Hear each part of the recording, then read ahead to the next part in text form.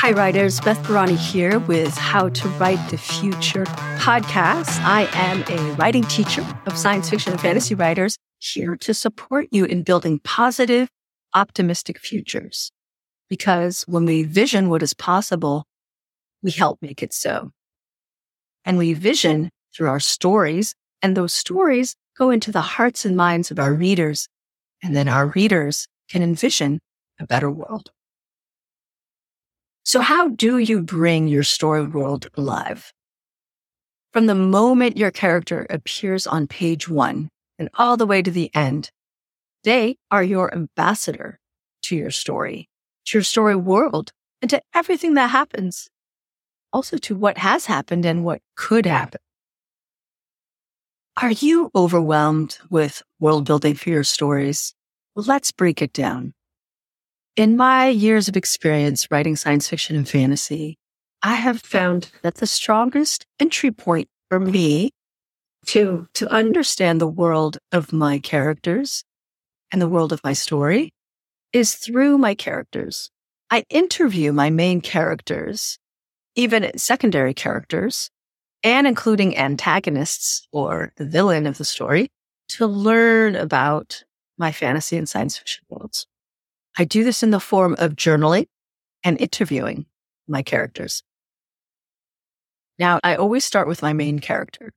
And if she does not know what I need to know, then I move to secondary characters. And if they do not know what I need to know, I move to minor characters. I sometimes even invent a new character, like an off-screen character who might never be in the story, to ask them questions about the story world. And sometimes those off-screen characters become on-screen characters through the process of interviewing them. I recommend that you start with some world building exercises as I'm describing them to you before you start writing. But if you find yourself needing to know more about your story at any part of the process, whether it's first drafting or revisions, then of course use these tools at that point as well. Not all pieces of your story world that you brainstorm or come up with will end up in your story, and that's totally okay. A starting point is your main character, and allow that to flow through you. And granted, I'm talking to people who are more intuitive writers. If you're a writer who likes to plan everything ahead of time, then I would say start at the top of the list that I'll be sharing in this course and move your way down. For those of you who are more intuitive writers, I would say go with your gut, go with your intuition, and start by asking questions that are top of mind. Something I also notice is when I'm curious about a topic, really curious about it, I will be researching it on my off time, and it will be fun for me. So allow research to nurture the creative process and the writing process. If at any time you find that the research that you might be doing feels heavy and is bogging you down, then I recommend that you stop, because this process, in my opinion, is meant to be fun.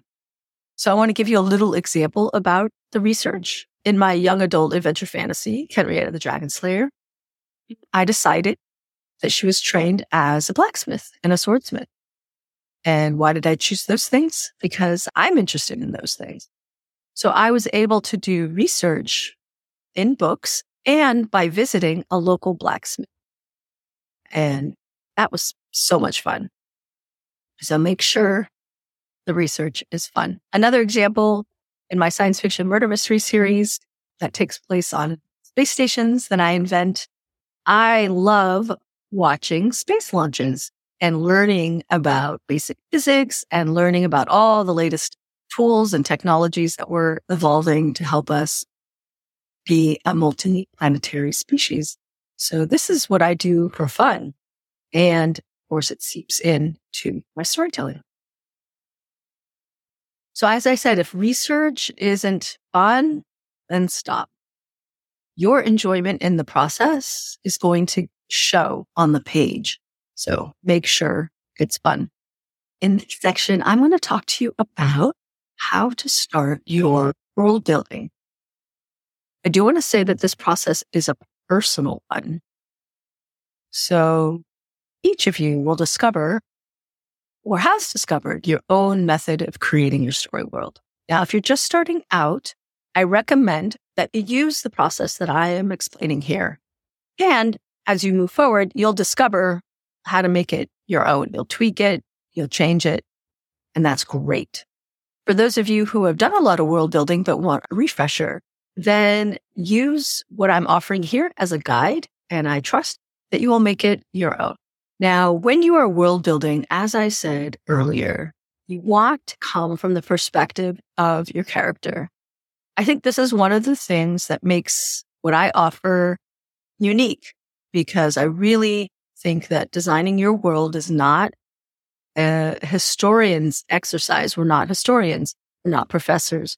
We're not journalists. We're fiction writers. So where's the strength of being a fiction writer? It's in our characters. And this is my perspective. I know not every writer writes in this way, but I really guide writers to start with their characters. You need to know their own history, their own backstory as it relates to your story.